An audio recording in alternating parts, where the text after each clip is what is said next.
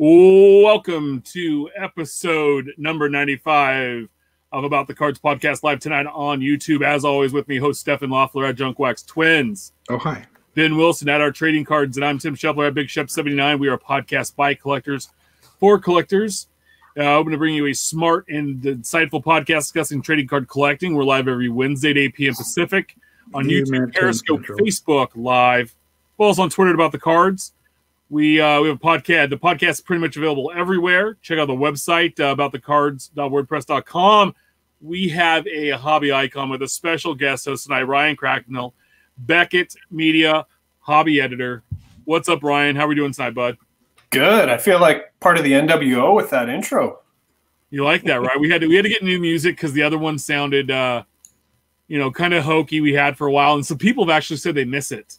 To me, it reminds me of the Tampa Bay Devil Rays uniforms. Like, we thought it was a good idea when we started. We realized, no, these uniforms are trash, and we need to do something, so we rebranded just a little bit, trying to look a little more professional. It's the story of my life. That was definitely a Bill Vex special, some White Sox shorts from the 70s. Yes, definitely. So, guys, how's your week been? How's quarantine week, like 6 or 7? I don't even know where we're on. I can't even count anymore. But how have you all been? So I guess nobody's going to answer then. No. Well, I was waiting for you to say something, Steph. Well, obviously. No, it's been great. I'd been busy at work, stepping up a little bit here and there, and trying to keep everything organized. I finished Bowman Chrome, Bowman Drat Prospects, Bowman Chrome Prospects, Bowman Prospects, Chrome, Bowman, everything that falls underneath that branch, except for Bowman First Edition because, well, nobody can get it. Yeah, we're going to talk a little bit about that later tonight. So, outstanding. Let's get into last week's releases, the week that was. Topps Living Week 110. We had card 303, Dylan Betances, pitcher, New York Mets, and card 304, Bo Bichette, rookie, shortstop of the Blue Jays.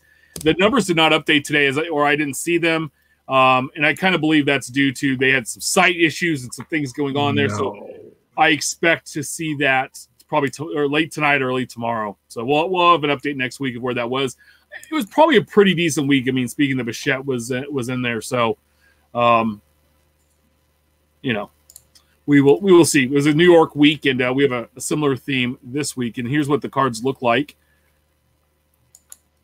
Betances' new team with the Mets, and and that Bo Bichette picture comes from the father-like son picture with him and Kevin Biggio in the batting cages. So from 2020 this year. Also last week, 2020 Topps XFL football, the one and done. And the 1920 Upper Deck O-Pee-Chee Platinum Hockey all dropped last week. Hot off the press is this week's new releases. Topps Living Week 111. Card 305. We have Julio Teheran, pitcher of the Los Angeles Angels. And card 306, Gavin Lux, rookie second baseman of the Los Angeles Dodgers. So it was all New York, or it was New York and Toronto last week and all Los Angeles this week. And Teheran's on a new team with the Angels. And it's a pretty good-looking card. They got a good smile on him. And then Lux is looking all kinds of serious. So not a pretty exciting week. We'll I like that. That's a good like happy photo and Kind of they just have a good-looking cap. Kind of reminds you of like the Francisco Lindor one. The huge smile. It's interesting too with Gavin Lux being serious. Side by side this week, it's yin and yang. It's night and day. It's kind of a fun contrast. Tragedy. Yeah. I thought Lux was like resting on a fence or something. He looks kind of sleepy to me. Yeah. It looks good. It was just kind of taking a nap pre-show. Yeah, they're both solid cards. I like them. He's just looking for Max Muncy to get out of his way, right? That's right. So he can go play. So check out at Topps Living Staff for full breakdown where these cards fall respectively in the set by team and position when those drop. We also had 2020 Bowman First Edition drop online today. Topps.com only product. It's $14, $15 a pack. You're going to get 10 cards a pack. Basically, it's the 150 card all prospect base set stamped with the first edition. They said it's going to be on sale for 3 days via Topps.com with limited availability of packs per day, which ended up being, I think, 24, which would make sense for like a retail box. Is they usually sell on their site as 24 packs. There's 7 parallels numbered to 150 or less. Chrome autos are going to be randomly inserted. And the first time they actually did the stamped, or they did the first edition releases, were in 04 and 05. Mm-hmm. Some prospects to look for on the 150 checklist. Wander Franco will have a card in there, and Adley Rushman. But you're also going to have first Bowmans of Jason Dominguez, the Yankees prospect, Bobby Witt Jr., and I'm not sure if this is his first Bowman or not, but Glenn Allen Hill Jr. That name just kind of stood out to me because I loved Glenn Allen Hill. And I'm not sure if this is his son's first or second Bowman release. I think it's a second because I think he might have been in draft. But the name was just too cool, and I was like, hey, we're all about the juniors lately. You know, Bobby Witt Jr., Guerrero Jr., Tatis Jr., you know. So... But I know people had problems going on, and they were supposed to go live. It was between 4 and 5 Eastern, so 1 o'clock here, 1 and 2 on the West Coast. And I went on about 5 or 6 minutes to 1, and they were for sale. But you had to log in to make your purchase. And when I went to try to log in, I kept getting the 505 error that everybody was receiving. And I tried for a few minutes, and I stopped. And then I saw later they tweeted out, hey, we're trying to work on the site. It'll be up later. I guess it was because they ended up pushing out more sales after that. I've seen packs of this being listed already as a confirmed order from on eBay for like $60 for a pack that someone paid $15 for. Which, hey, you're free to do. And we all knew that's kind of why everybody was trying to chase them down. So, but guys, what do you think? I mean, are you excited? I saw the Royals and the Giants each have, I think, 4 guys. So I might try to run them down as a team set, but I'm not going to lose my mind over it if I don't ever end up with one. A lot of it depends on what they sell for in the secondary. I'm curious to know how much of this actually gets opened as opposed to stays closed. I mentioned on the Hobby Hotline this past weekend, if that's your thing and you do get your hands on some of this, it might be really, really smart not to open it. Just kind of keep them closed and wait for the baseball season. Especially, maybe Ryan knows how they're going to be packed out, but I imagine it'll be a closed pack, like that black pack right there. I'm assuming so. That's what I know. Okay. I wasn't there for the pack out. Yeah, if you could see, I thought they flew you down for every pack out so you could observe it and witness. Well, then I would be. Well, I guess I'm stuck at home already. But, yeah, our border's pretty closed right now. It would seem like this is the pack. I would imagine a mock-up. Yeah, if that's the pack, then you're not going to be able to see inside of it. So that's going to help. Obviously, if it was a cello pack or some kind of a visible pack of some sort, then that would change the variable altogether if there was a huge name on the front. But what a disaster. I mean, if you're going to roll out something like this, it's going to be huge because everybody and their brother's going to want to grab some Bowman. With the Bowman base having been pushed back at least until the end of May, and the site crashes. I mean, I know we know a few people. Our friend Chris from Crack and Wax confirmed that he got 24 packs today, but how many people actually got packs today? I don't know. I got close. Mind you, I was hitting refresh on my computer for about 2 hours and getting the 503 or whatever the error number. I think I actually had like 4 different error numbers at some point, but yeah, it is what it is. I did work out. If the math holds up, the platinum, the 101 parallels are like 1 in 1375 packs, 1375. And if there's 150 of them, that gives us like 200,000 packs. So that was kind of one of those. If I wanted to be persistent and get I think I had 10 in my shopping cart, and I ultimately decided to go make dinner and move on. And I might try again tomorrow. We'll see. I don't know. I'm not a huge Bowman guy myself, but the Jason Dominguez, I'll admit I'm falling for the hype right now. He looks really good, and he plays for the Yankees. And if I manage to have one of his cards slide across my desk, that helps fund a whole lot of expos. That's true. No, it definitely does. James in the chat says this is exactly what Topps wanted. Blowout use their bots. And his Topps is going to ship a few big packages. And I believe, the thing with the bots, we're going to talk about that a little bit later in the show, but I believe that's going to kind of be eliminated because you actually had to physically log in to do that. I was logged in before 1 o'clock and just to make sure like I had all my payment information was all saved and ready to go, or my shipping address and all that stuff, because I used the PayPal through there. But I want to make sure everything was logistically right. I didn't close the page. I went back, and when again I was already logged out. So you physically had to log back in. That was a big part of the problem, and I think that's what they were trying to do because of. We're going to talk later about the Project 2020 and some of the artist proof stuff, and I believe that's why they were making you log in. So it wasn't just you go in and you're able to put them in the cart and get to a checkout spot and then able to fill out there. You actually had to log in first because before you could add stuff to your cart and then go and log in once you were in the cart. So I don't know if you guys have ever experienced anything buying anything from Topps directly, but I believe that's how the process was before. We also have 2020 Topps Definitive Collection dropping on Friday. It's going to be around $1,100 a box or so. There's some varying prices, but it's definitely very hot. It's 1 pack per box, 8 cards per pack. You're going to get 6 autographs, 2 mem cards. There's 48 cards in the set, all numbered to 50 or less. If it's unless it's a cut, all the autographs are going to be on card for us. So you're going to have retired players, rookies, and veterans on there. The cuts are going to be 1-of-1s, and a couple of new additions this year. They're going to have the Defining Accolades autograph and Defining the Decades autographs. And they also have the 1-of-1s that will have brand logos or jersey buttons, laundry tags, MLB logos, or team logos. So some nice patches coming out of this product. Besides, really like, I don't know what's much higher than definitive when it comes out is like, a comparable thing would be what National Treasures for Panini, as far as like the patches and the buttons and that stuff that's coming out of the boxes.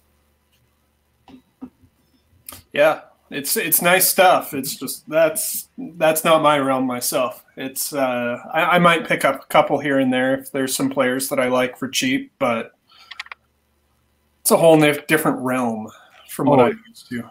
Oh yeah, you're talking. If you have a box for $1,100 and 8 cards, like that's some serious coinage per card. Yeah, well, and one, I would hope that all of them are on card, especially if we're going to do it at that value. But 2, there better not be any plain just regular white relics, or no offense to the bat, at least there's the auto there, but you're should hope that they're not going to have just your plain Topps rollout relic auto. I don't think we're going to see something we'd see in like a flagship product. Right. This is always one of my favorite breaks to watch, products to watch breaks of, and just be an observer from far away. It's like, okay, it's not my money that's being wasted, but hey, I can enjoy it just as much as the next guy while they're opening it. And then it's especially when you have a good breaker too, and they get really excited behind it, and they're pumped to be even opening the product. That adds to it a little bit for me. That's be out Friday. And then one more product this week, 2020 Topps Transcendent Collection Hall of Fame Edition. Baseball drops Friday. I didn't see an exact price, but we all know they've gone for about $25,000, $26,000 a case before. 50 cards in that box. You're going to get the 50-card Hall of Fame Icons base set, 50-card Hall of Fame sketch card reproduction set, 40 Transcendent Collection autographs, one Sandy Koufax through the years autograph. That's a 1-of-1. A 1954 Topps Baseball Superfractor autograph, 1-of-1. A cut sig, which is a 1-of-1. A sketch card, 1-of-1. A graded Hall of Fame buyback, and 1 VIP Experience invitation. All cards all autographs are on card. And Sandy Koufax, they're going to be using with his, through the years, that's all using past Topps designs. And then there's some cool things in there, like the oversized cut signatures. They have some like full, like like induction classes, the Hall of Famers, like 4 Hall of Famers. It's a nice touch. Which is pretty cool. And I heard Doug and Dan talking about, or especially Doug on Mojo Break talking about this, how they this is the first time they've not done Transcendent, and they had an opportunity to buy as much as they wanted of it, but they said no because they noticed that the Hall of Famers, when they're in regular Transcendent, just don't carry the premium the price tag of the product actually carries. So when you sell spots and people trying to, like, even if you try to break even or recoup, just really isn't there unless you hit just like the perfect guy. Like I'd say like the Jackie Robinson autograph would probably do you pretty well. But even having, Sandy Koufax's autograph in there, is it going to set the world on fire? And being and everybody's looking for Trout and, Ohtani and Tatis and Guerrero and all those guys and Robert. That's what drives the Transcendent product. It's not the Hall of Famers because they sign, and they'll sign for pretty much whatever you want. And they have their lineup of guys. So I just don't know how well this is going to do. Plus the invitation, like the VIP experience. Can we even see that happening in the next calendar year? Who's going to be there? They haven't said who's going to be there, and yeah. So I know what you guys think. I saw George Brett has a card in there. I'll keep an eye out. I'm not going to bend over backwards to find it, but if I find, somebody that spent $25,000 and they're trying to, you got to assume a base card's going to run you, what, $100 maybe? Not necessarily. For 20 in the for Expos. So Pedro Martinez, Randy Johnson. I personally haven't paid more than 20. I've waited a while, but patience can pay off. Yeah, I've gotten Ivory Henderson for between 25 to 35. The sketch cards, I think I paid a little bit more through Brent Williams last year because there was 4 A's in the 2019 Transcendent, and so I bought it for like $40 a piece, $35 a piece. I forget what it was. Now, are the sketch cards as good as the ones they have in gallery? They're better. Yeah, they're what gallery wishes it could be. But look at that Gehrig that's on screen. If you're watching and not listening. It's a solid base card, much nicer than the regular Transcendent's been in the past couple of years. I'm very curious. There's a Eckersley and a Henderson base. I'm curious to see how it compares to the regular Transcendent of the last couple of years, if they sell for more or less, because there's only going to be 50 of them this time. Last couple of years there have been 80 something cases. It started. I think the first year was 50, then was 87.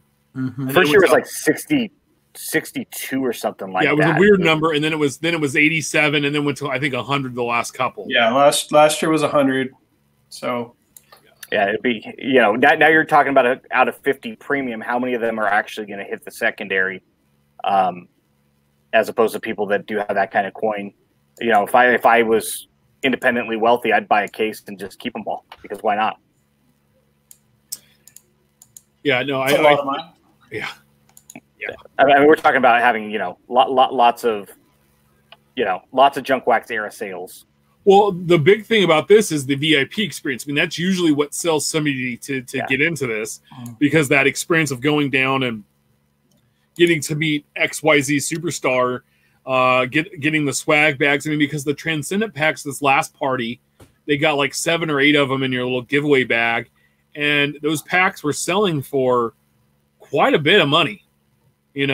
So, and all it had was cards that were, stamped with the Transcendent logo, and so people got really excited about them. And so we'll see what it does. And again, this is one I'll watch from afar and enjoy and go, hey, that's cool. God, if someone gave me that, I'd be happy. But, I'd much rather, take that $25,000 and, do something, a lot more valuable than open a suitcase of baseball cards, I guess.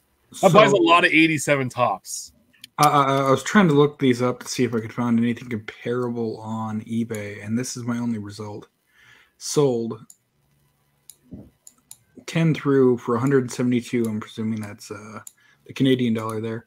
How is that even remotely getting your money back? Well, that's for definitive. Is it? Yeah. What? Stupid eBay. I search one thing, it gets me the results for another. Is part of it last night, bud. Is part of it too. There's a lot of Transcendent out now. Like this is the second one in a month. Not that tennis is comparable, but there was tennis, and then we have the wrestling one coming up. You know, maybe in a month or two. And I don't know. I'm not a breaker, but that seems tough. Yeah, no, it's a lot of high end stuff trying to put out there, and especially at this time too. Yeah, you know, we talked about, was it a couple weeks ago, guys? They had like at one point like flawless football and was it National Treasure or something was all dropping like at the back-to-back weeks with you know, one of the other one high-end baseball product, and was like our tribute baseball was coming out. That's a high-end, but it's a, you know, higher dollar product, and it's like, man, that's a lot of like, and then everything kind of started getting pushed back and moved around. So make sure you check out Ryan's articles on Beckett.com/news for a lot of more details and some great photographs and team breakdowns on all these releases. It's a great resource, especially if you're like us and we're putting team sets together. We're team collectors. They have all of that in there. If you're a player collector, you can see all the different parallels and autographs and mem cards that might be associated there. So let's hop into what's brewing next week's release. Next week's releases. So we have some updates. So last week I told you, God, we had like 7 things that were supposed to come out. So 2019-2020 Panini Noir got moved from the 22nd today to May 15th, along with all of the following. So it looks like Panini's pushing everything that was supposed to come out this week to May 15th, hoping by then they can get it out. But these all could change. 2020 Panini Contenders Draft Picks Collegiate Football, 1920 Mosaic Basketball, 2020 Score Football, and 2020 Sage Hit Draft High Series Football got pushed to the 13th, different company, but it looks like they're all pushing it out about a month to hopefully be able to get all these out here. Currently, nothing really scheduled for next week, but we're going to keep an eye on that as things move on. We talked about Cardamundi being shut down in Texas, and now allowing the product to get out. So we could have like a lot of awesome products all dropping at once, which I don't know if that's a good thing or a bad thing, where if so much comes out at once, does the price come down so we all can get more of it? Or does it drive everything up because everybody's been waiting for it? I don't know. I suspect, my guess is, number one, I wouldn't even necessarily rely on those dates at this point. Yeah. Until we know that factories are open, everything else. I haven't seen anywhere online anything official for Panini dates. Mosaic is starting to show up at retail. So, but that's a different beast too, because it might have been ready to go and everything else. I think what's going to happen is we're going to have a whole bunch of stuff, and this is just me speculating at this point. We'll kind of have a normal release schedule, maybe a few more, but there's going to be a trickle down effect. So the things that were supposed to be coming out in June, you know, we might see those shift to July stuff to August and whatnot. And yeah, I'm curious. We haven't experienced this, so yeah. I think everyone will be making it up as they go along and hoping for the best, and we shall see. I think, that's what I was going to add. Is that falls right in line. Speaking as someone who currently lives in Texas, that their current orders are to stay in place until May 4th. So to see these pushed a week, it change out nearly 2 weeks. Yeah, it's not surprising. Yeah, and so it could just be assumption, and we're going to keep everybody updated on this. And the thing is like, hey, we can't lose our minds on the product not coming out when it's supposed to, and it'll get there when it gets there. It's going to come out. But you know, it's one of those things we were talking pre-show. Let's err on the side of caution. We've already been in this thing for 6 weeks or 7 weeks or whatever everybody's been doing, and it's like, what's a few more weeks at this point versus having to redo this thing all over again a few months down the road, right? So. You know, and we have the NFL draft coming up this weekend. So we're going to have kind of a sporting event type thing.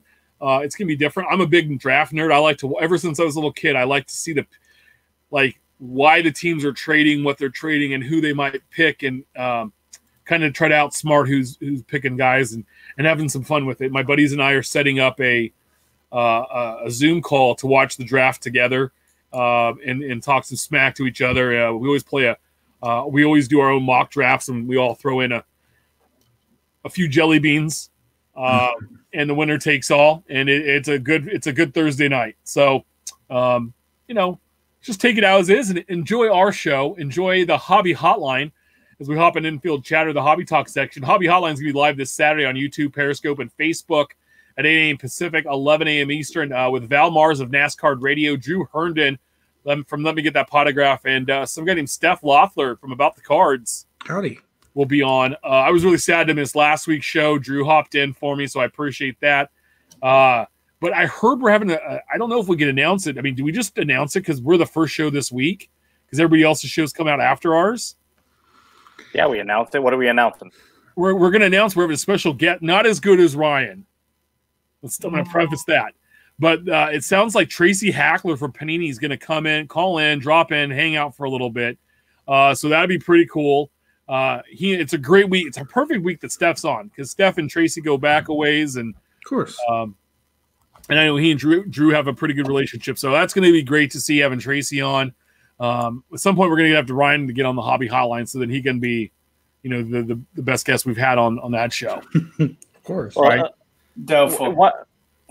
One other thing, too, is I think that, we talked before this whole thing started when it was in the infancy stage around the National last year, and we were trying to find out who's all was on board and what it was going to look like, and took us 6 months to figure it all out. And we were talking about 90-minute show, then it became 75, then it became 60, and we've gotten a lot of advice from a lot of hobby iconage in the industry that said this show is going to probably take a lot more of our time on the weekends, which is fantastic.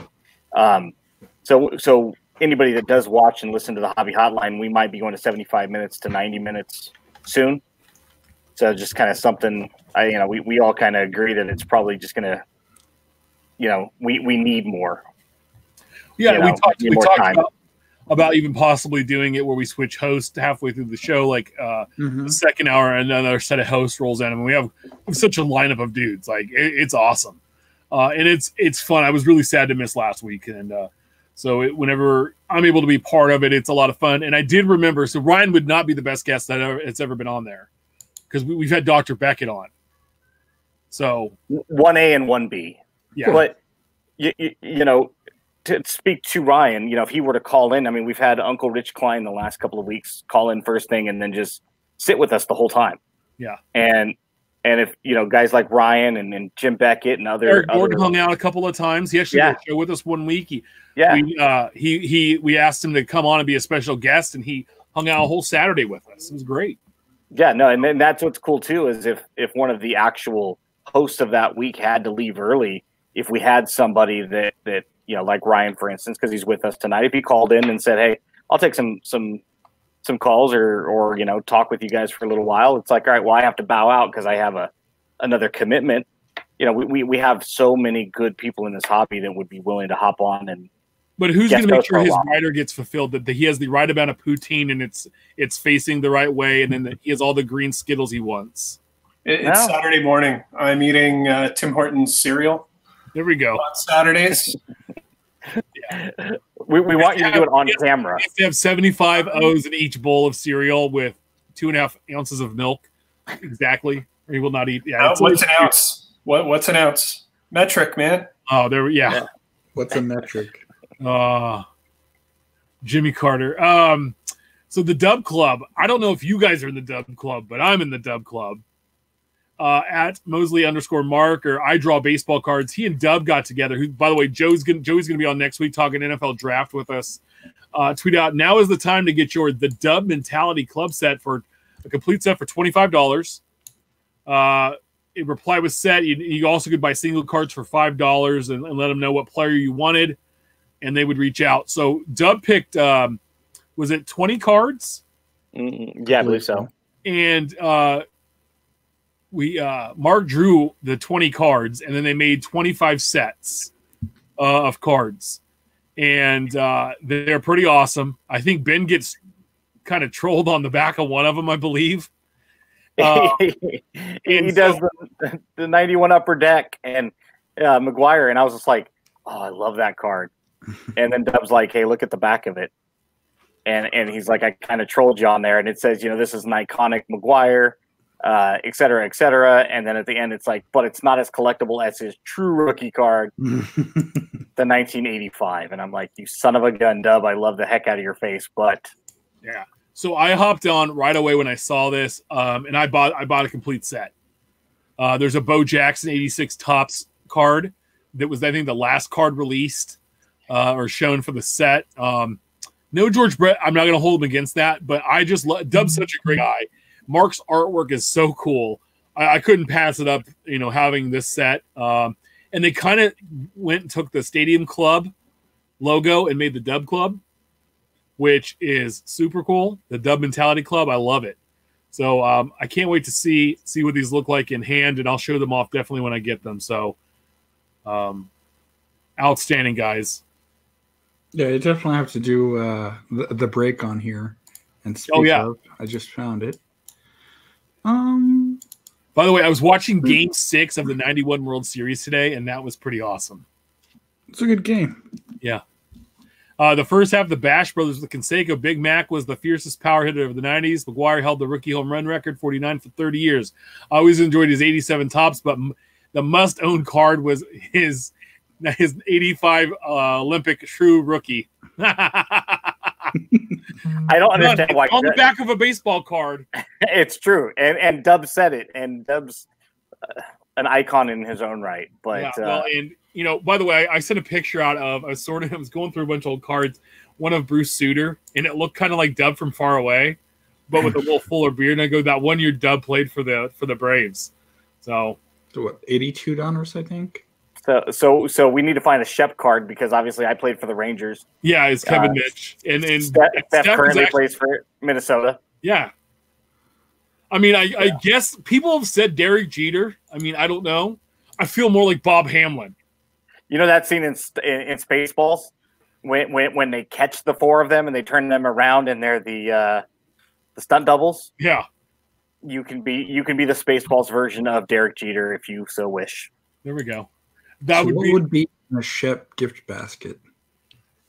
Yeah, Bob Hamlin works. I could see Bob Hamlin. I could see Has David anybody ever Wells. seen Bob Hamlin from the 94 Pinnacle and Chris Olds at the same time?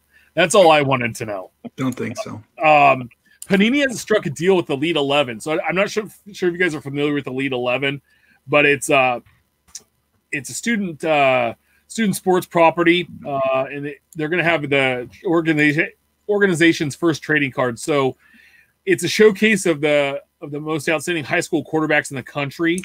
I know for a while Trent Dilfer was associated with them. I think he's doing something else. But guys like Tua, Kyler Murray, Deshaun Watson, Teddy Bridgewater, Luck, Drew Brees have all been selected to the Elite 11. And so now Panini America has the exclusive rights to be able to show off the Elite 11 as their official trading card partner coming up. So these are going to be high school guys going into college that are going to be maybe possibly one day, NFL quarterbacks. So these are the pre rookies. I mean, like these kids are 17, 18 years old, or they're going to be seniors in high school, and they're going to have a trading card. And I look back, it's like, hey guys, you remember Mitch Mustaine? There's a long list of these guys that never, for whatever reasons, never panned out, never got to the right system, or they ended up at Second Chance U and ended up playing wide receiver at some other school sometime. So, or they turned out to be Drew Brees or Andrew Luck. So it'll be fun to see what these come out and what they do with them. I just want to know if you guys thought that, I've always said football, the only thing to collect in football, if you're looking purely at dollars and cents to collect is quarterbacks. And this is going to be like really their first card. I just wonder how much it affects them so far out from their draft date, in that it's kind of like a sage product almost. Mm-hmm. and it's, hey, here's a guy in high school who's still going to have to go through college, presumably, and then maybe get drafted. Yeah. No, there's already precedent. You've got Leaf with their the All-American game. Mm-hmm. Oh yeah, that perfect team. Yeah. I personally, I admittedly, I don't watch a lot of football, but what I find as a collector is missing from the college level is you don't get cards of the college players necessarily, but these open that up. So if you want to do the prospecting while they're in college, because Trevor Lawrence had cards, that's his name, right? The Yep. quarterback with the beautiful hair. Yeah. A couple years ago, Tua had cards like when they had their big national championship moments. You know, there was already cards out there, and that I waffle on both sides of the fence on that one. You know, high school, that's really young to have like cards of, but there is that prospecting element if you enjoy prospecting that I think is really cool about it. Yeah, Panini and the Stars and Stripes, they have the under 15 team. Mm-hmm. So some of those kids are 13, 14. They're in junior high. And I think there's even a 14U development team or 12U. Yeah, development? yeah, they have an under 12 team now. So because the only reason I know that is one of my friends from high school. Her son they live in San Diego, and he was selected to be in the West Coast under 12 USA team. And I was like, cool. Yeah, until you look at the travel and the time away, and it becomes a job at 12 years old playing baseball. So, all depends on how it pans out. But yeah, no, there's precedent, and especially baseball with this. And I just think it's interesting, trying to do maybe a little something different. And then, too, like going after your guy if he's going to go to your college, and you have the first one of his card. So I just think it was interesting to bring up. Elite 11 always does stuff with like ESPN where you can watch those competitions and watch them have workouts and do things there, and to kind of see like the ebbs and flows. If you've ever seen QB1, that's the Netflix show by Peter Berg. I think a lot of those guys have, like Jake Fromm is on that show one year, and Justin Fields, the quarterback at Ohio State, was on, and those guys were top prospects, and I think both of those guys were Elite 11 quarterbacks. So see what happens. But then you get like guys like was his name Tate Marte from he went to Ohio State, and then he ended up at Florida or to Miami, but then he was going to leave there because he was going to play, and he was one of those guys, and so he's kind of flamed out a little bit. So well, and there's obviously a stronger following in college for football than there is for baseball. I'm sure there's a following in baseball, but a lot of those guys that come out of high school go directly into the minor leagues. It's night and day. I would imagine that a set like this works much better in football. I mean, only time's going to tell, but it just seems like there'll be a lot of prospecting on the quarterbacks and obviously all of the offensive skill positions. It's something different. If you're a college fan, this is definitely going to be probably a product you'll want to look into at the very least. Yeah, Tate Martell, that's it. So no, it'd be neat to see. So the National Hospital at Yanks Chick, Sue's tweeted this out. The Atlantic, we've talked about this on the show before, but it's in full blow now. The Atlantic City Convention Center Hospital is up and running, the place where the National is supposed to be hosted this summer. My question out to you guys is, will the National be held this year? Rich Klein had an update, but I even heard, think about it. Will the National in Chicago in 2021 even take place? I would assume that by next year, the world stops going to hell. Obviously, being the disclaimer. Next year they go up and running. This year, I don't see it happening. Yeah, I think it's an uphill battle at this point for sure this year. I don't know. At this point, I'm pretty sure even if it does happen, I won't be able to go because Canadians aren't allowed traveling to the States right now. So we'll see. We shall see. Yeah, I mean, you got to think a lot of the dealers are East Coast dealers where this has really been prevalent. New Jersey and New York have been especially hit hard. And most of the dealers you look, they're older they're in that upper age bracket, right? So, and then I as much as people want to talk about Ryan and Colin and their show, I listened to one of those recently, and they brought up the point. What about 2021? I mean, like, how far in does this affect this? Because, I mean, we're not even able to gather in groups of like 10, right? And if we're not having sporting events, for just having 10 basketball players on the court together with the training staff and the players on the bench and the coaches and no fans, we're going to have that happen before you have thousands of people on top of each other touching and rubbing cards and rubbing into each other, bumping into each other and on top of each other, and all of that. So, I'm very hopeful that we'll be able to have it, but I'm just saying it's something to think about at this point. Yeah. Go ahead, Ryan. No, go ahead, Ryan. It's going to be up to science, really, whether we get it sorted out, whether, there's a whole lot of speculation about everything right now. But a lot of that is because we're learning this ourselves. In science is a lot of guessing and learning from what went wrong or what didn't work. So then you keep honing it down until finally, you've got the right answer. And yeah, I think looking a year and a half from now, could it not happen? Yes, it might not happen next year as well as this year. I would say it's probably a little early. It would be pure speculation. If we're talking about this year, I think we can talk about likelihoods and everything else. But over a year from now might be, just think of where we were 2 months ago. Like this, we didn't even know what this was. So things can change in a hurry. Oh, no, definitely. Yeah. No. I was in a private chat with a couple of friends who are economics, gurus, and they are deep into the world of economics internationally. And we were kind of talking about this, and that topic came up. What happens if this starts to bleed into quarter 3, quarter 4, and how does that affect 2021? And if it goes into quarter 3, which it might, but if it really starts to get into quarter 4 and we start to see this into 2021 at all, we're talking about the dark ages of economics. We're talking about a depression that's going to put 29, out to pasture. 1929. If we were talking about something that bleak, it could be the crash of this hobby as any of us know it. You're talking about potentially these companies going out of business, cards ceasing to exist, because you're talking about Walking Dead type stuff outside of the zombies.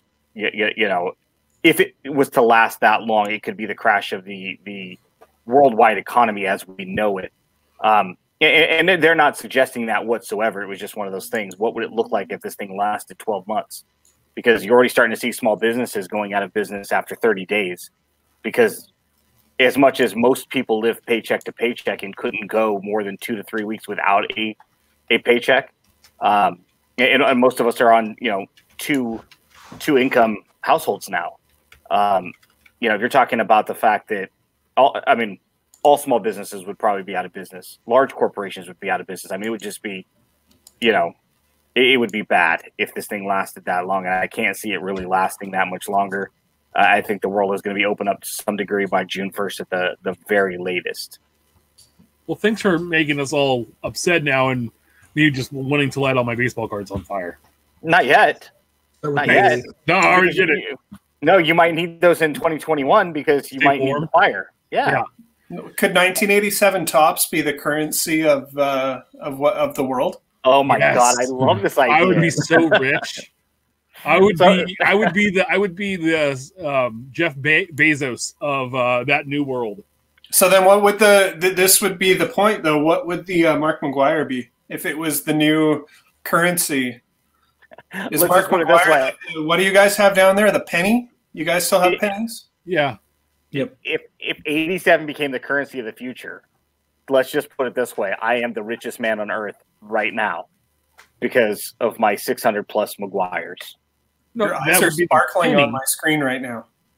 Yeah. So that I want to see this article by the end of next week up on Beckett.com What happens if the if the economy crashes and 1987 Topps becomes the only traded currency? Yeah. So this upset some people earlier. So expired redemptions. Are you SOL? Easy 1014 cards on Twitter said at Panini America at Panini CSM. I just got this 1-of-1 redemption in a break. I know there have been issues with your site the last few days and trying to submit expired redemptions. Can you advise if this will be honored? Thanks. It was a 1-of-1. Was it Marquise Goodwin? Marquise Goodwin. Yep. Yeah, of the Buffalo Bills at the time, and now he's a 49er. And it was from rookies in Panini Black, 2013 Panini Black. The card expired in 2015, so we're talking. I mean, it's 5 years. It's been expired almost 5 years at this point. Off the point, because there's stuff that expires from So you're talking. You got about a 2-year window to have a redemption entered. And before, Panini was really good about helping assist with getting those expired redemptions, at least getting something in your hands for that expired redemption. Well, at Panini CSM tweeted out, "Hello, we'll no longer accept expired redemptions." And then it went back and forth like, "Hey, what's going on with this?" There's a bunch of tweets and stuff in between there. Their follow-up was, "Sorry, but we can't do anything going forward for any expired redemptions."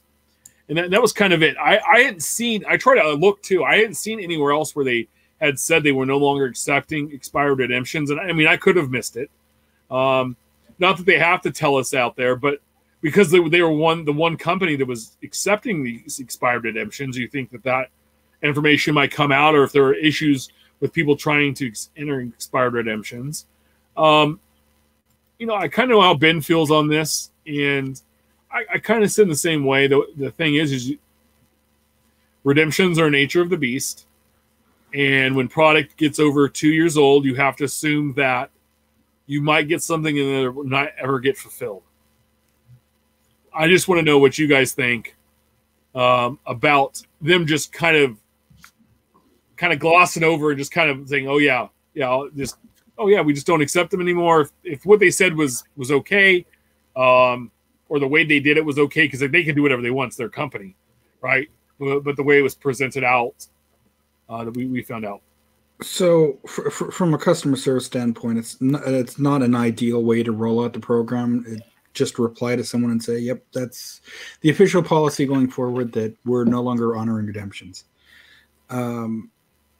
You would think, and Panini's usually been pretty good about this, so I'm really kind of surprised about running out a news update saying from 2 weeks out from now, or on such and such date in the future, we will no longer accept on expired redemptions. It's kind of shocking to see them do this. And I mean, I get both, one, that you have to have them in products, or you just have one product a year. But two, unfortunately, some people just don't sign, or they don't provide the material, or it gets lost in the mail, or any number of reasons that things don't get fulfilled, and it's unfortunate. But you would think that they would roll out this program a little bit better than this is the policy change. Yeah. Yeah, we had talked about this on the hobby hotline, and so I made comments about, from a collector standpoint, it's a little disappointing, but the example given was a product that, it was 7 years old. The redemption expired 5 years ago. I can totally see, them saying, at what point are they no longer obligated to fulfill it from their perspective, right? You have the collector side. We're all disappointed. You have the business side that says, "Hey, we have a finite amount of space. At what point should we have to continue?" They probably should have been a little bit more diplomatic in how they rolled it out and said, "Hey, as of May 31st," and gave people some time. But I don't have a problem with, "Hey, this is just from now going forward." We're right in the middle of a pandemic. Our co-host on the Hobby Hotline, Drew Herndon, mentioned something that was interesting. He goes, "This could be a direct one-off from Kobe Bryant's passing." Kobe had a lot of redemptions that were out. He had products that were coming up that he hadn't yet signed at the time of his tragic passing. And it could be one of those things where Panini wanted to get ahead of it. What happens in this event that we have a Jose Fernandez, a Kobe Bryant type thing? everybody's time comes at some point. Are they making the decision from that perspective? Of course, we weren't in the room. It was just one thought that Drew had. It's tough to say, but the bottom line is, buyer beware, right? If you're going to buy something from 2016, 2017, understand you pull a redemption. Should Panini offer at least Panini points or something to drive you to the site, or a 10% coupon off your next purchase of $50 or more?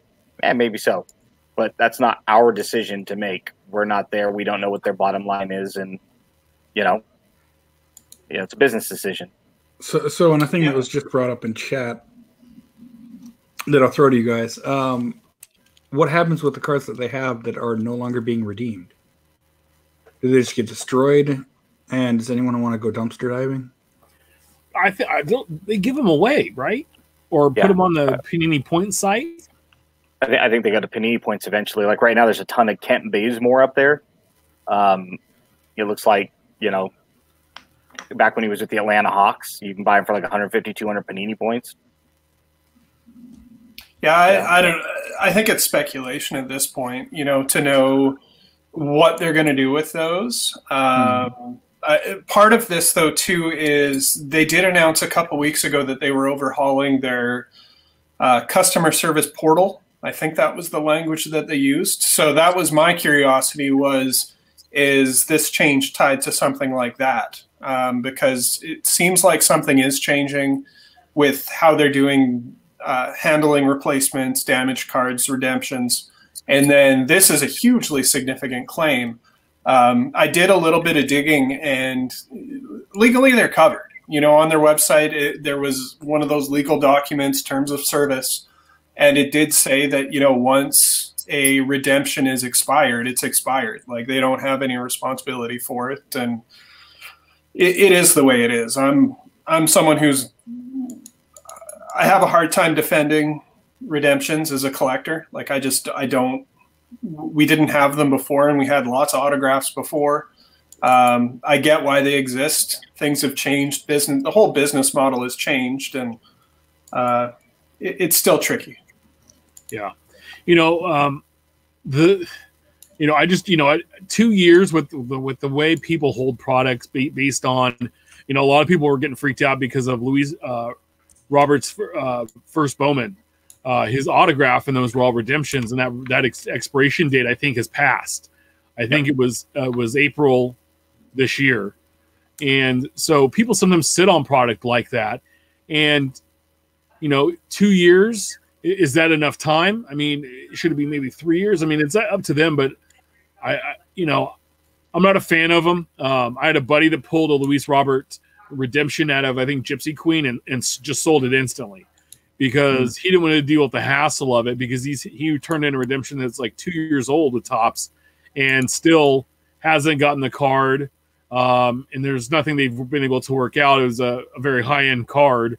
And so he just kind of like, after that, he was like, hey, every time I get them, I sell them or I trade them away, because I don't want to have the headache later down the road. And if I, get rid of it for less than maybe what I should have, oh, well, because I don't have to deal with it. So it's just something we kind of have to deal with.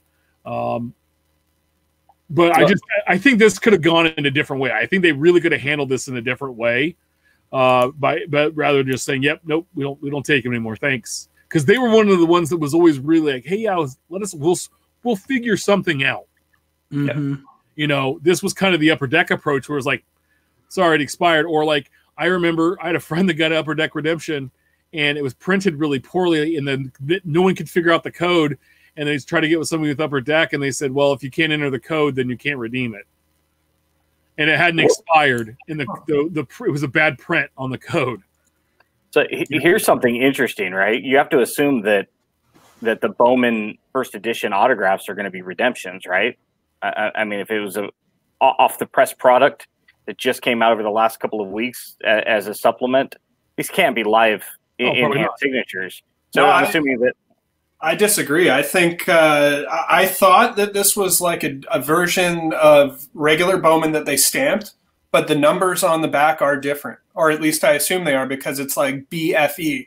I don't actually. My suspicion is that this was going to happen no matter what. Okay. Whether we were stuck at home or Well, it also could be because of Dominguez and Bobby Witt. Yeah. So we don't know what they're going to look like. So yeah, okay, maybe they are live autos, but let's assume there's at least a handful of redemptions present. You know, even if it's just 2 or 3 players. You know, the point being is, let's go ahead and say some of the stuff starts getting opened and hits the secondary market. It'll be interesting to see that Topps hasn't announced any intention of not, doing anything with redemptions that have expired, to my knowledge. But what happens if you start opening this up and you start to see all these Bowman redemptions coming out from first edition? On the other hand, we were just saying that maybe people keep this product closed and try to speculate on it for a while. But if there's a bunch of redemptions with a hard date of a 2-year window, maybe all of a sudden that stuff starts getting open because you want to get that redeemed as soon as possible. I think what we'll see before that is when a player gets hot, we'll see it get opened. That's kind of the Bowman way. Yeah, we'll see. The most fun thing about Bowman, though, is opening it and then putting it in a box and like 2 years later grabbing it. I have a box that just says prospects, and every time I'll buy collections, or I have collections kind of like give it to me, and I come through and I go through I'll find a big vein of Bowman cards, and I'll look and I'll go see if there's any names I know that I need to pull out. Occasionally there are, and majority of the time there's not, and so I throw them in this prospects box. Well, every couple of years I go back and I dive in there, and lo and behold, hey, this guy, oh, look, this Aaron Judge guy's finally coming up, and people want to collect his cards. Oh, okay, that's great. And so it doesn't always happen, but it's kind of fun to do, and spring training rolls around to go back a few years and look at those old Bowman cards and see what you have. So kind of buyer beware, I guess. But I just think it could be I did customer service for a long time. I really think that could be handled in a whole better way, and maybe they'll adjust and put something out, but we will see. So Project 2020, the Topps release where they're doing the 20 cards, 20 iconic rookie cards with 20 different artists this year. Watch the breaks. Ivan put out this tweet. It's literally, and this was a few days ago, it's literally the same 7 eBay sellers getting the Project 2020 artist proofs every single day. Hashtag Bot Wars. Because if you go and look, there are a handful that they were, have, and you go down, you can see who the seller is, and they had, quite a few of the artist proof versions of the cards, of the ones that have come out so far.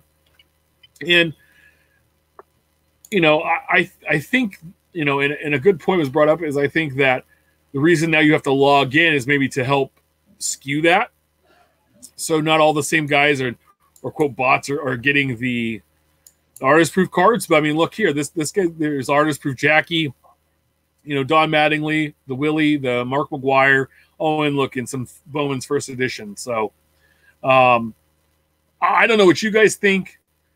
I think everybody tries to hop on there at the same time unless they're getting a pre-window because there's some, platinum online purchaser of, products with Topps. Because I know sometimes with the Topps on-demand sets, some of those guys get special emails once you have purchased enough where you get a heads up to when things are coming out, or email specifics on what's coming out. I just wanted to see what your guys' thoughts were on what Ivan thinks is that these artist proofs are all going to the same handful of people. It's awful curious as Steph's scrolling through eBay, and this guy only has a handful of stuff listed, unless I was mistaken. I mean, how many items did that guy have listed? It looked like there's maybe 20. Yeah, and half of them are very low numbered, highly sought after artist proofs numbered out of 20. It stops there shortly after. Limited edition shoes, first off the line stuff. And an Animal Crossing card I saw too. And an Animal Crossing card, yep. Never scanned Amiibo. Yeah, I mean, we'd be excited. If you're seeing these on somebody who's got 10,000 listings, 5,000 listings, 2,000 listings, it's a fluid account where a lot of cards are being listed. It always looks suspicious. As a buyer who buys a ton on eBay, if I see something, especially if it's got a higher shipping cost, I always go to look and see if there's anything else I can do to kind of buy that shipping cost down. Is there anything else I'm looking for that the seller might have? And when you start to see stuff like that, it just seems very odd. Like, how did you acquire all of this low numbered stuff? Even those Supreme Oreo cookies too. In demand or limited quantity, or with everyone home now, everyone wanting a Switch to play Animal Crossing. Can I play devil's advocate here? Do I think it's a bot? Yeah, it certainly looks like it. However, could these bots also be helping driving demand and making us want to, because now all of a sudden we see these prices go up. Can that in some ways help things? Not necessarily. End collector, not necessarily. Because when I first saw the artist proof, I'm like, that's the regular card with the metal frame. Why do I want to pay an extra $80 for a metal frame? It didn't register with me, but because we can't get it, does that make it seem that unattainability that helps drive the price up? No? For some, sure. For just speaking as a Maguire collector, no, it was cost prohibitive at $100 because it's cost prohibitive at 20 times 20. So for me, it was an easy, okay, no thanks. But it also, and Ryan, I'm interested on your thoughts on this. The more I talk about this on our show, on the Hobby Hotline, and through Twitter, private conversations and open conversations, I don't think that the card collector, is the primary consumer. I really think it's the artist's following. I think it's the art collector is the number one. I think we're number 2 or number 3, right? I think that we're further down, so we're more irritated or get pissy about the price and this and that. And it's like, but I don't think we're the target. Yeah, I agree. It's definitely a crossover product. You can even see, like, as soon as I saw the artist list and kind of started looking at them before the first ones even went for sale, I'm like, oh, okay. So there's, that street appeal involved with it, because it wasn't. Topps is working with a lot of artists right now, I think more than any company for their, definitely in sports, because they have so many things that use art now.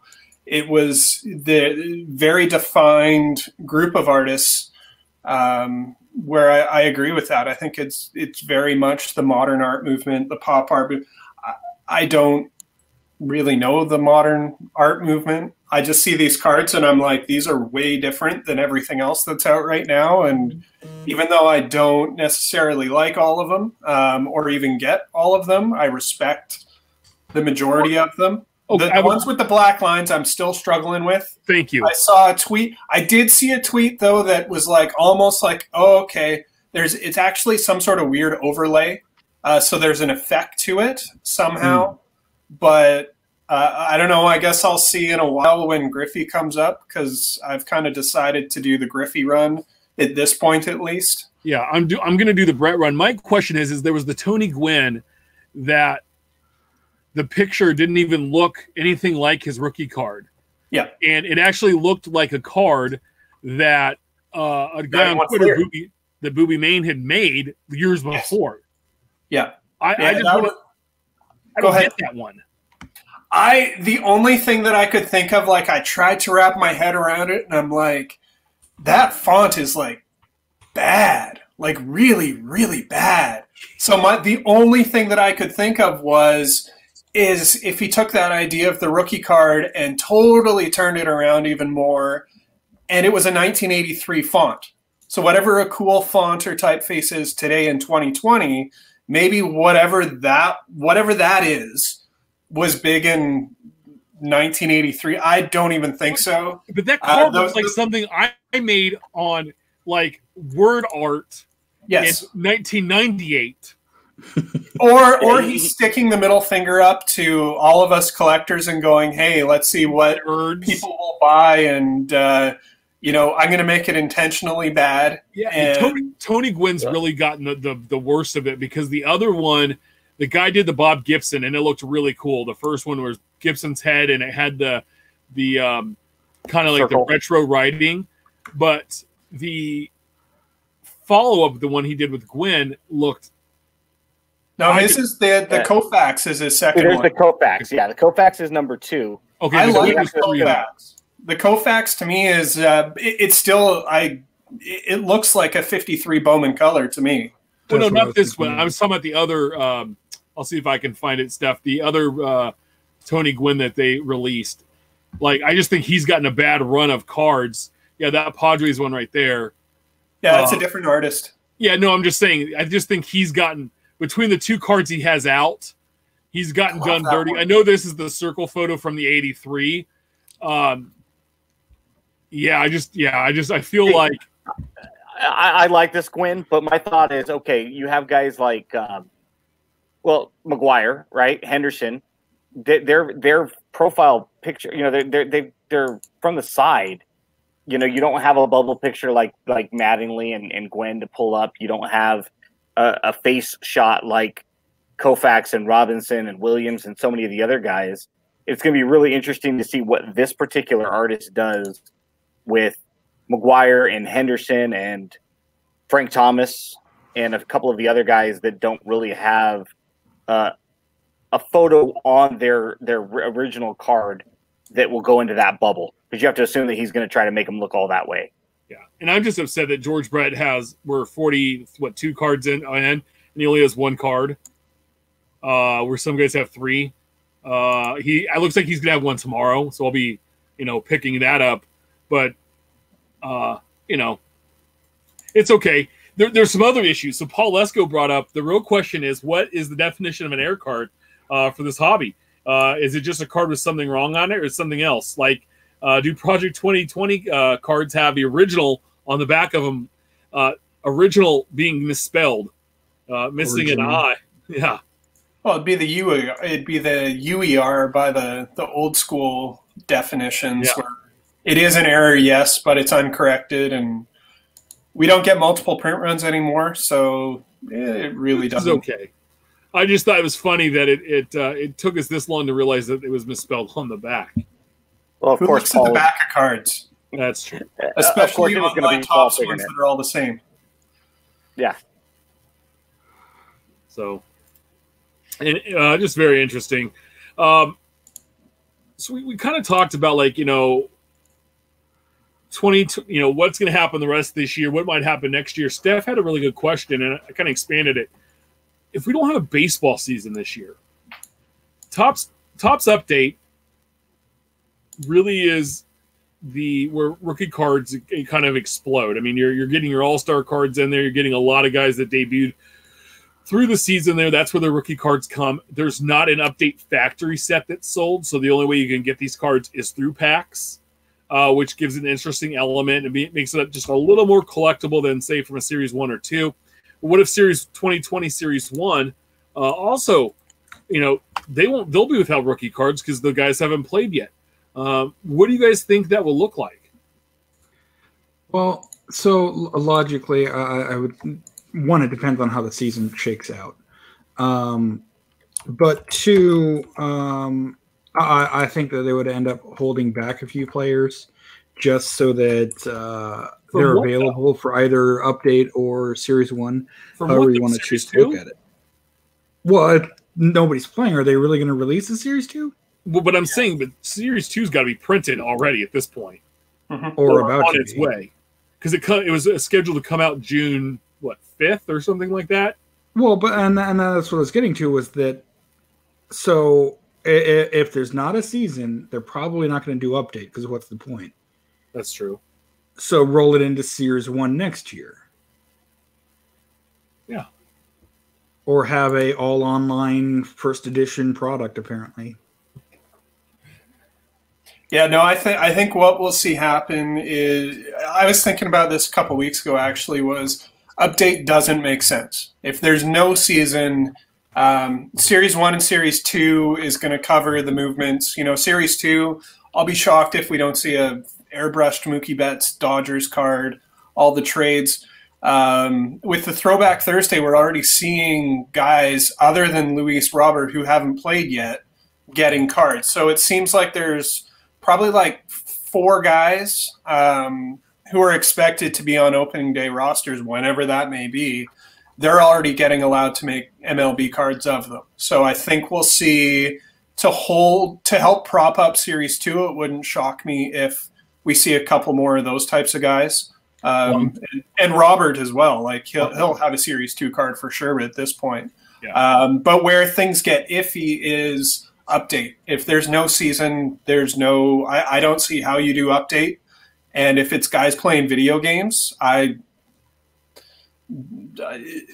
doesn't exist to me, even if it does exist. Or like that bad. Draft, oh yeah, Bowman draft won't happen. I don't see how do you do Bowman draft if there's no draft this year. So we shall see. Yeah. So what does happen with, especially like, I can understand the high school kids because they have the options to end up going to college, right? But those college guys, like, where do they go next year to play baseball if they don't get drafted and they have to sit out? You know, they're going to go play. If we're able to play baseball, they have independent leagues. So there's another thing that's opened up. 40 cities are going to have baseball stadiums with no teams at the start of next year. So we could see some independent leagues open up for sure for that. Yeah, some bandwagon teams like the back in the day. And if travel bans get lifted, even if the sports don't come back right away, you might see some of these guys go down to Venezuela and the Dominican and stuff like that and go play in international ball somewhere. Or Korea, somehow. Japan, Yeah, Korean baseball cards are going to be the big thing in 6 months. Yeah, we have two hookups over there, so if you need to get it, we do. We got guys, yeah. And you know what the funny thing is they're not here tonight hanging out with us. They usually Dan was here.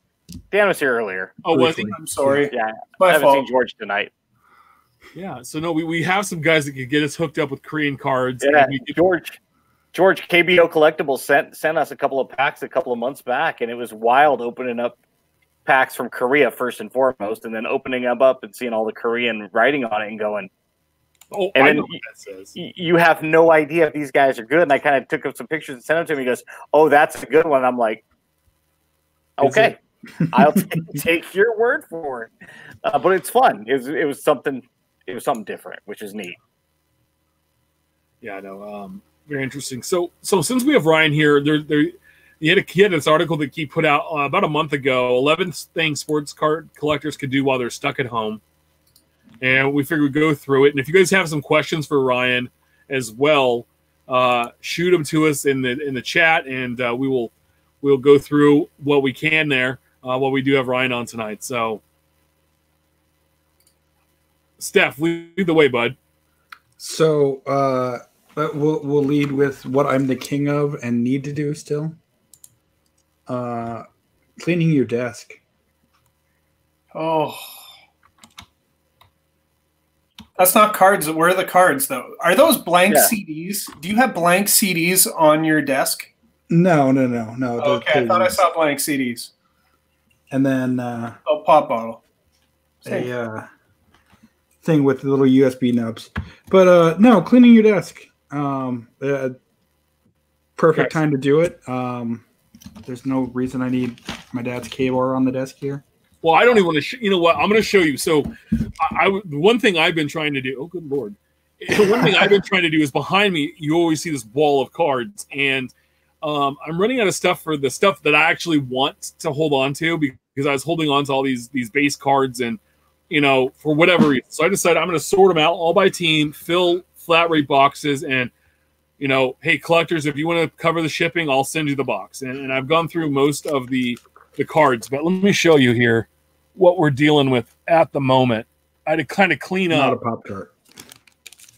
So over here, all the lids, the sorting, and all of these boxes down here sorted by teams. And then there's more over here. And then I also took on a collection this week as well that I'm going through, which was it wasn't a ton of stuff, but it was like 10 800 count boxes and a 3200 count box, and I need to go through that was given to me. So yeah, my room with all those uniform binders. What's up?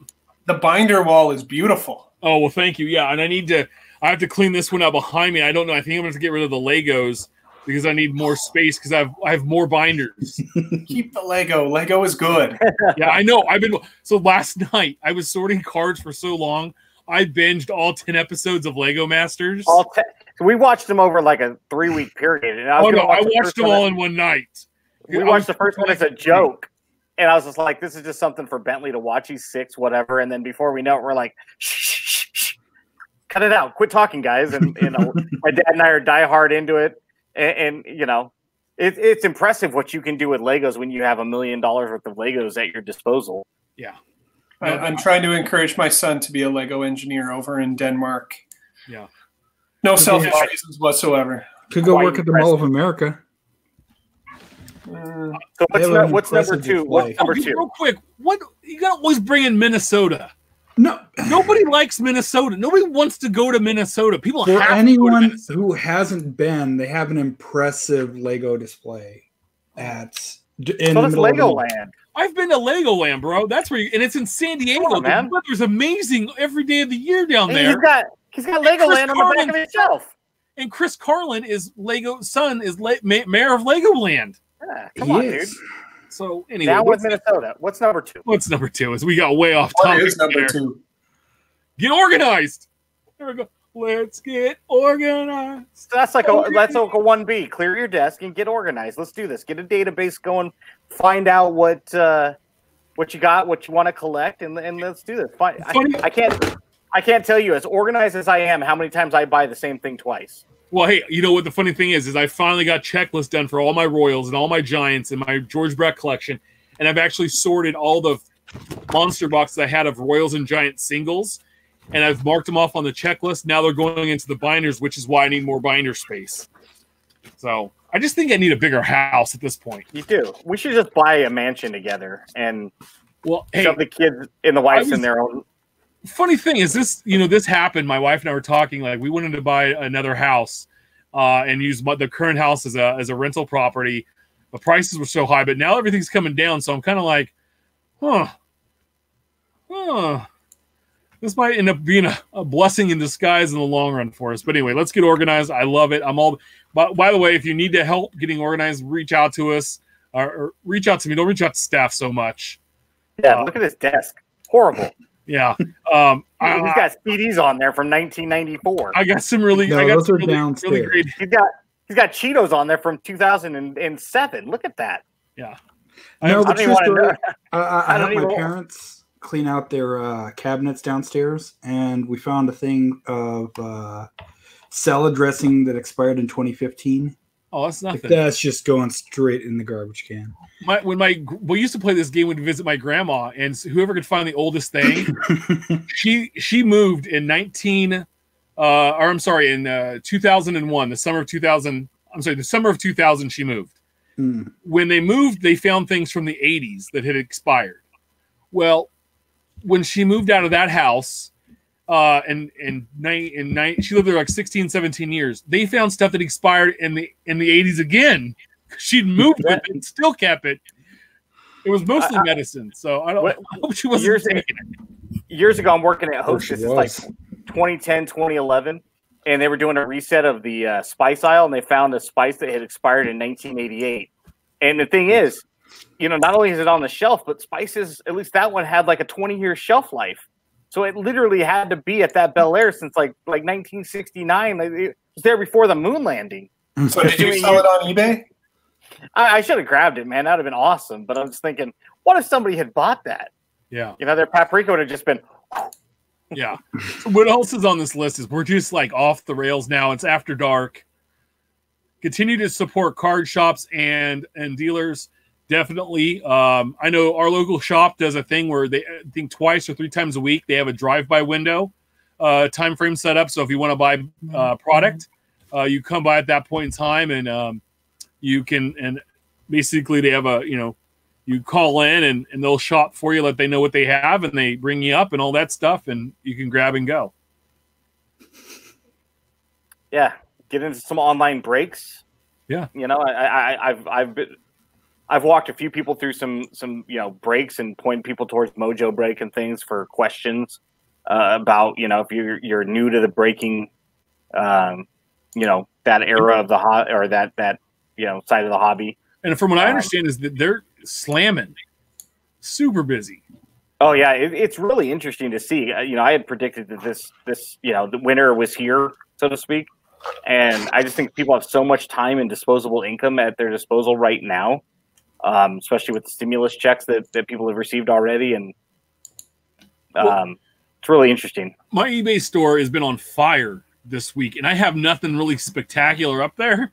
Mostly, it's just I have parallels and.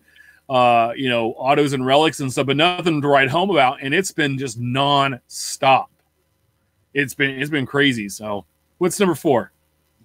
Number 4, check out some online breaks. There we go. Hand in hand. Number 5, make and update your want and trade list. All right. These are things we're doing. Number 6, I feel like flip through a binder, especially if they're pretty. Number 7, reassess your collection. Flip it through a binder right now. I think what's that drug high that this hobby gives us, where we find a card we need, and then we get it and we catalog it however we choose to. And if you put it in a binder or a box, you forget about it, and we don't take enough time to appreciate what we already have. And out of this whole article, which I read twice, and now we're going line by line, and I think that's the one that really resonated with me is like, why shouldn't I just pull out my 2017 binder and just look through it and enjoy the A's team? All your Justin Fowler autographs. I looked through an old prospect binder that had Stanton and Haywards and Trouts and Harpers in it, and I found a 2011 Bowman Chrome Trout in there. And then on the very back page, I found all of my Little League cards, and I'm just like, oh, God, millions of dollars I just found. Best prospect. I got Trout autos in there and Harper autos, and then I got me in there, and I'm just thinking, amazing. Crickets. Yeah. Really? Come on. Ryan, what's all you had were Ace cards? No. I got all kinds of stuff you'd salivate over. Mm-hmm. No, it's one of those that I have a real appreciation for the people who are supremely dedicated, and whenever they get a package or they get a new card or they finish off a set, they take videos or they put up a blog post. And I guess it's really one way of sharing off what they have and sharing the experience of, I was missing card number 206 from this set, and I finally got it in the mail, and now I have it, and here it is. And they put the video, and they just show them putting the card into the page. Right. Oh, I love that. It's a more than just a dedicated maybe surgical type where you just package rip cards. Okay, this one goes here, this one goes here, this one goes here, and it's off on the shelf. Forget about it. I started doing this thing, and I don't know how it started. I think I got a PSA card in a trade of George Brett, one of his base cards. And it got me to thinking, like, well, why don't I do a run of all of his tops flagship base cards, the Hall of Fame, or the base card, the All-Star card, or team leaders, or whatever, like there's the Brett Brothers card, whatever it happens to be, and getting a PSA. And a very smart collector once told me, sell 10s, buy 9s. Mm-hmm. And so I think from 80 through 94, they're all 9s, and before that, they're a mixture of 7s and 8s, I believe. My wife bought me the 75 and a 7 for our first anniversary, and I was like, okay, that's perfect. It's great for me. But I found the last card I needed was a 1991 Topps George Brett card 540, and I finally found it this morning at 4:30 a.m. The little girl woke us up, and so I was flipping through eBay. It had just popped. I bought it. It's going to be here by the end of the week, and it's the last one I need. And I have them all on display, and with my autographed bat, and I love it. And I felt so good to finally find it. It was like, my wife's like, how many of those 91? I showed her the card. She goes, you have like 10 or 12 of these just right here. I said, yeah, but I got to send it in and get it graded and hope it gets a 9 on it. Plus, it's going to cost me like $25-$30 to even get it graded and down there and back. I can buy it for like $15, and I just waited out. Found it. I think I paid $6. It was a buy it now for $16.95, and I was like, done. Done. Just let's complete this thing. And I'm over ecstatic to get a 91 Topps George Brett. And there's nothing more satisfying. Like when you're flipping through the internet and you see like a really delicious like dessert that somebody is creating, go, man, that's awesome. I would love to bite that, right? I'd love to eat that. To me, it's the same thing when you see one of our friends on Twitter complete that set, and if they show you the video of them sliding that final card into that page, you're just like reaching out crying like, my God, that's so beautiful. I too would enjoy being able to do that with one of my, you know, whether it's a personal or, you know, like a player rainbow or something like that, or whatever it is, especially if it's a complete set, that's even more awesome. But I think we all can empathize and just, you know, can't wait for me to be that one to be able to complete that set. So we're on 7. We have to get to 11. So what are the next couple ones, Steph? Do it. All right. Show off what you've got. Awesome. Craft with cards. I did that for Robbie. I got a letter R from Hobby Lobby, and I glued a bunch of 87 Topps to it and wrote a note on the back. And I used the only, you know what I should have done is I should have put a McGuire on there, and I did not. I have a Bo Jackson Future Stars card on there and a bunch of other All-Star and Hall of Famers. I kind of like the idea that Cracked and Wax and a few others have done where they get the logo man, the manufactured patch that are signed, and spelling out the name. That's cool. And those are fun, yeah. Become a creator. Well, we did that 2 years ago. Yeah. We did. And there's a lot of our friends. It seems like, you know, seems Chris like everybody we've had on the show has a podcast. Yeah, CRT did some.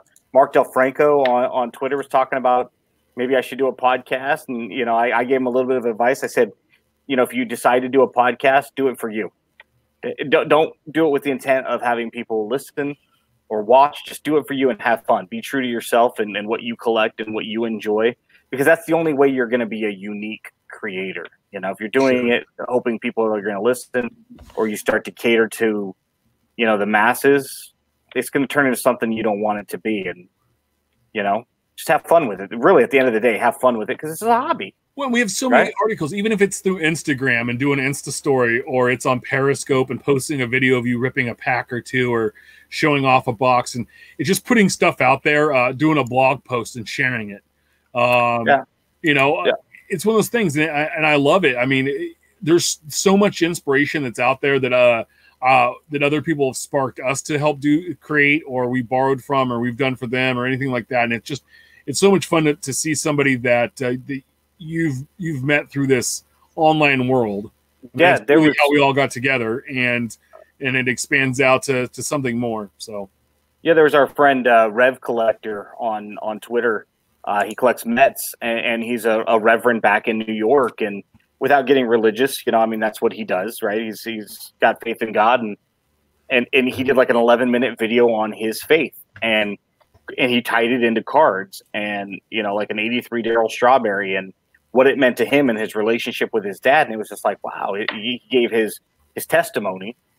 And what a neat way to create a YouTube video and tie it into personal stuff as well as tie it into the hobby all at the same time. So if you have a laptop or you got a phone, click record and just talk, upload it, share your thoughts. And there was a video, and this was a month or 3 back, that those back pages put out, Eric, where, you know, we never know truly, especially now it's kind of pressing, but we never know truly how much time we have and what how long we're going to stay in the hobby, or how long we can keep up the hobby.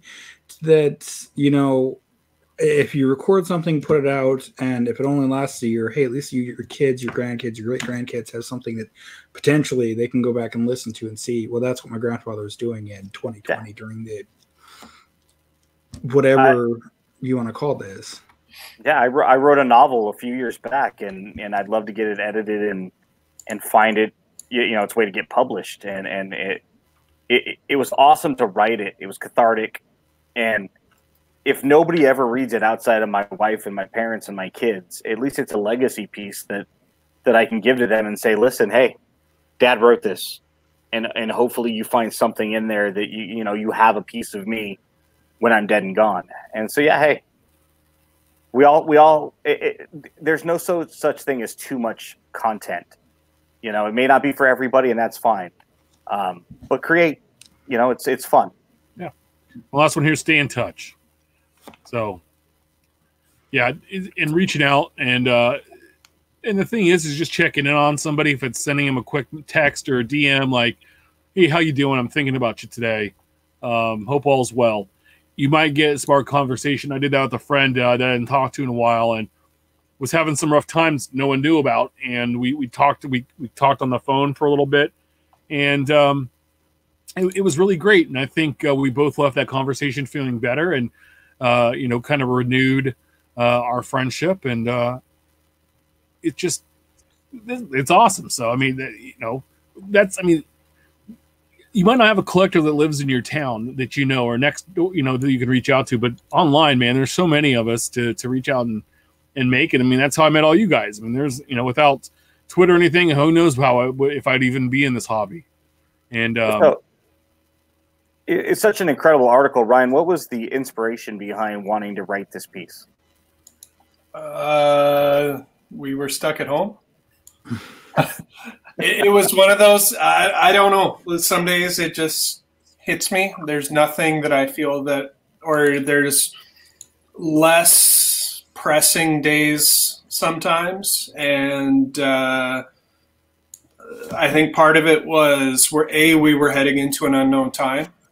B, I've been living the quarantine life for the last 10 years. I work from home. So just kind of some of my own experiences of what it's like being home a lot and just making good of it. Like kind of one of the ways that I like to live life is just how do you make the best of something?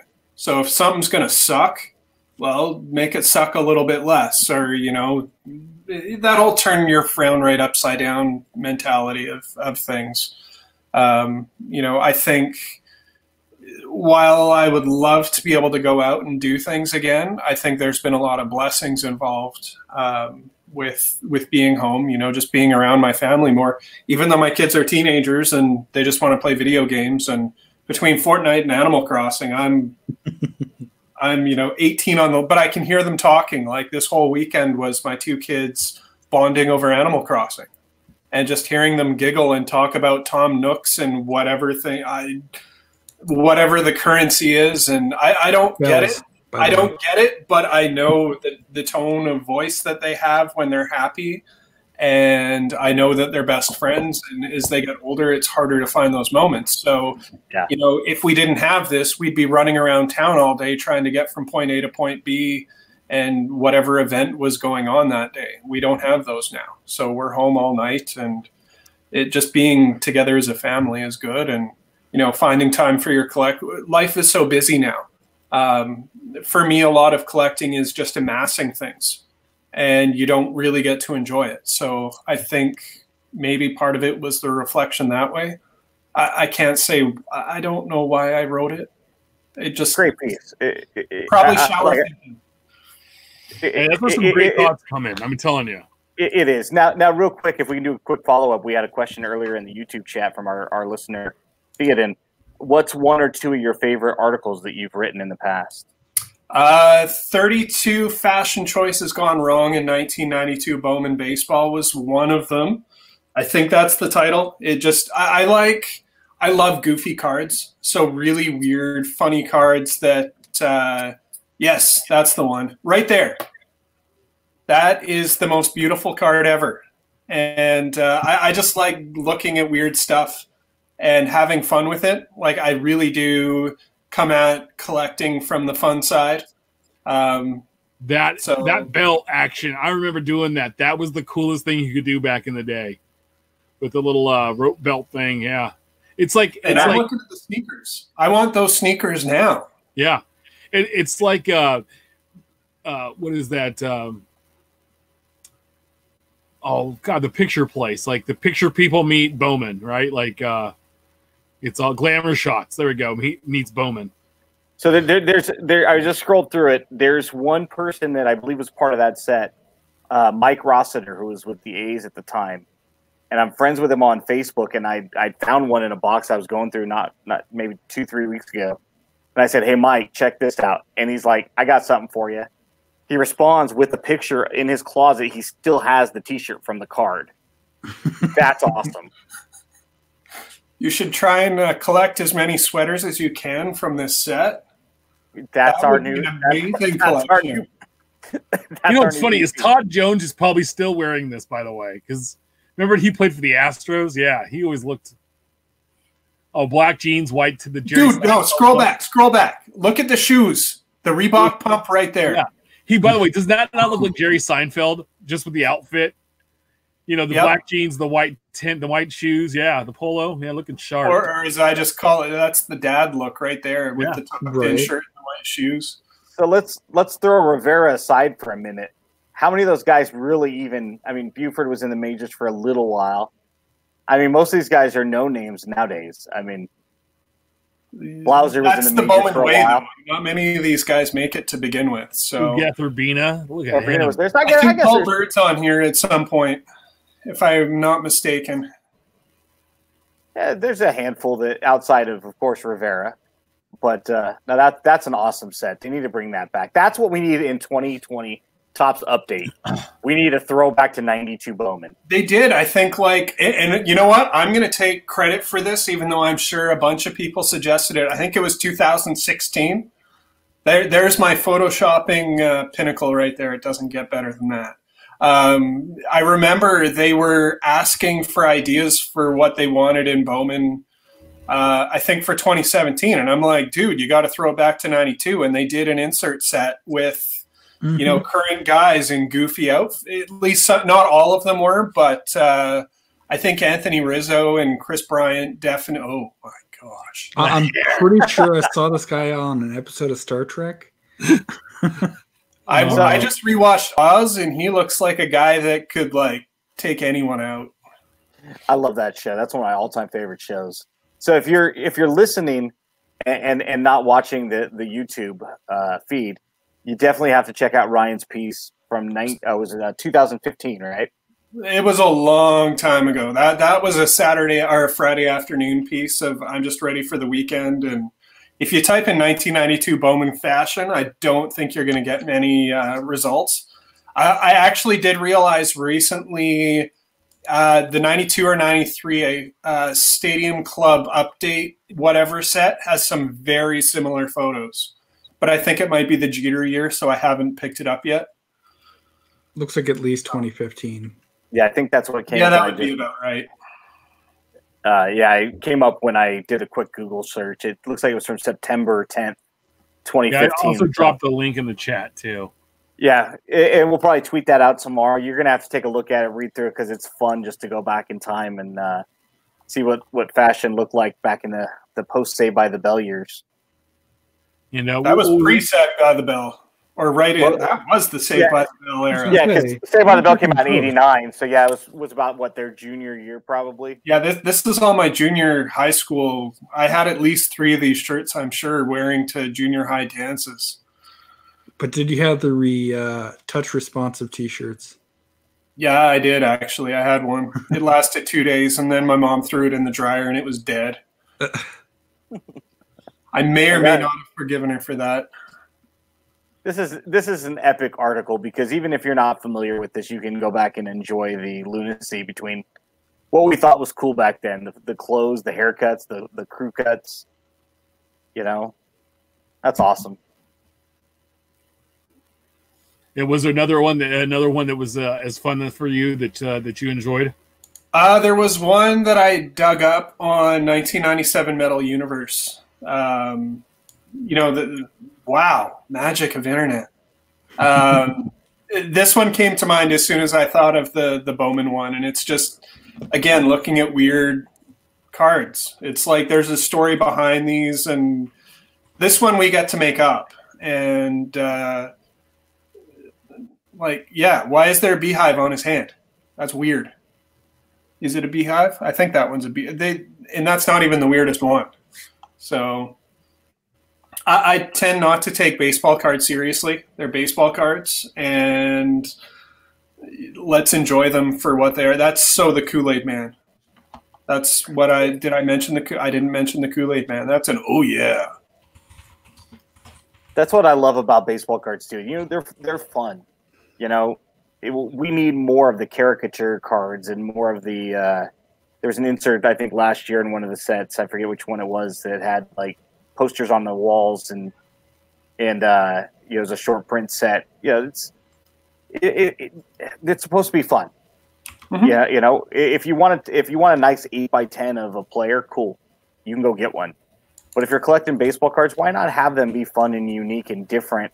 I bought an old '93 Milk Bone Mark McGwire the other day, and it has him with two of his dogs. And yep, I showed Heather, and I was like, "Look, this is probably going to be one of your favorite cards because she loves dogs." And I'm like, she goes, "Oh, that's so cool!" And I didn't have the heart to tell her that, you know, that was 27 years old, so I'm sure those dogs are long gone. But what a neat card because it's different.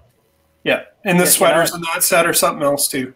Oh yeah, oh yeah, that's the best sweater set of all time. His long golden locks and stuff like that. It's like that card is so hideous, but it's also neat. And as a McGwire collector and an Ace collector, it was a must-have, and it was super cheap, so I took it off my checklist the other day and got it, and it's fun. Just like the Denny's hologram ones were fun, and you know the beef jerky cards were fun, and the old non-licensed cereal cards. The amount of Captain Crunch I had to eat to put together a 30-card set that you were never going to get because a couple of those cards were regional. Oh, you wait until you pull an autograph out of a box and your mom keeps buying you the same dang cereal thinking that lightning's going to strike twice. Oh, who'd you get? Joe Carter, 1994. That's all right, though. That was good back then. That was really – it's in a one of the screw down holders that's like 3 inches thick still, and it will never get taken out of there. And it's the sentimental favorite in my collection, even though I'm not a Jays fan. Respect him, respect Joe Carter. But getting your first autograph card out of a box of cereal, that was pretty cool. I can still tell you my first autograph card I remember pulling was in football in '96 Skybox Autographics. Hunter Goodwin, tight end for the Minnesota Vikings.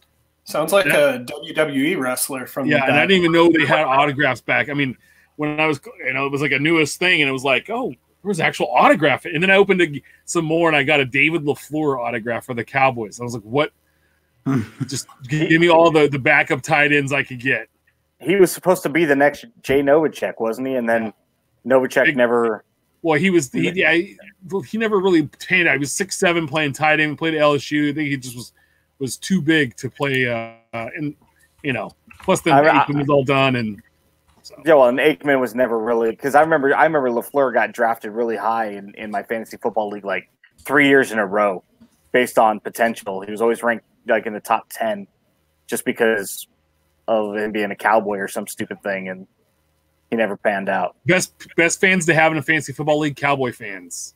Yeah, Cowboy and Raider guys. They always draft their guys. It's like, you guys are stupid. Thank you. Dak Prescott #1. Yeah. Woo. David Carr. Congrats, you just lost. Yeah. Thanks for your donation. Anything else before we head out tonight? Ryan, you have anything you want to share? Or anything big coming up? No. Not that I can. I would like to say so, but we went through the calendar. I'm stuck in my house for a couple more weeks at least, and the excitement for me was sneaking out to the drive-thru to get a coffee. Yeah. So has that not been like I've done that a couple of times where I've been the first guy at the Starbucks across the street from my house, like about 6 a.m. Like I'll surprise my wife, and it's like this tastes so good. Like I forget what Starbucks tastes like. That would be my office 3 days a week before. Yeah. And they walk in, it's all Ryan, kind of like Norm on Cheers. And No, then I never go back. As soon as I get recognized, I stop going to a place. It's not, I'm not comfortable with that. I don't know if that's normal, but if I get the sense that I'm a regular, I stop. I have enough choices. I will go elsewhere and be anonymous. I used to get recognized at this Chinese restaurant up the street from where I worked, and they got my name off my card, right, when they swiped it, but they'd like, hey, Ben, and I'm just like, God, I eat here too much. Yeah. There's a Subway shop here in Arlington that Me and Angela can literally walk in, and the guy's like, number 10 double meat, no, not the specialty thing, and she wants the number 11 single. When I had my coffee shop, we didn't know anybody's name, but we could tell you what you drank. You know, if if you were 10 feet away from us, you're walking towards us, we would get your drink going before you even got there. Yeah. We had people flagging us down like, no, I'm going to order something different this time. Yeah, when I worked at Best Buy, we had Starbucks that knew quite a few of us by name, and we'd walk in the door, and it was already started as we were walking in. So, guys, any final thoughts before we head out tonight? It's been a great, fun show. Check out the Hobby Hotline this Saturday. It sounds like we might have Tracy. We should have Tracy Hackler on. It sounds like everything's going well. Steph, you got anything, bud? Not really. Stay safe, and Ryan, Whataburger's on us next time you're down. Okay, might be a while, but well, of course. Okay, then. Right. If I want the Chick-fil-A, is Chick-fil-A an option too? Chick-fil-A is an option. All right then, Ryan. When you're in Sacramento, coming to see Shep and I, In-N-Out Burgers on Shep. Well, hey, by the way, here. I think I'm making a road trip. In-N-Out and Chick-fil-A on 80 and Madison in the same parking lot, so you could get like one thing, a drink from, or fries from one, a burger from whatever. We could, get wild and mix them. Whoa, I got a van at seat 7. There's plenty of room for social distancing while we eat our burgers. I think you're kidnapping me now. I'm scared. The last people that were in that van have never been seen. So remember, we're live every Wednesday at 8 p.m. Pacific. 10 Central. Make sure to subscribe and review our show on all platforms. Last week we were at like 481 subs on YouTube. I think someone mentioned before show that I think we're like 4 short. Yeah, we're like 4 short of 500. So nice. We also had the giveaway of the lucky card. We can push that till next week. Yeah, I'm sorry, I forgot to put that in the notes, and because we were having such an awesome guest on, I wanted to make sure we had time. We'll do that with Dub next week. Remember, he's going to come and hang out, talk NFL draft with us and where the prospects land and what that was like. Follow us on Twitter about the cards. Follow Ben at Our Trading Cards. Follow Stefan at Junkwax Twins. Follow Ryan at Trader Cracks, and check out his articles on Beckett.com. You can always follow me at Big Chef 79. We're a pot. Make sure to share your hobby stories, great polls, and send your questions our way. Keep collecting, and we will see you all next week. Have a good weekend, guys.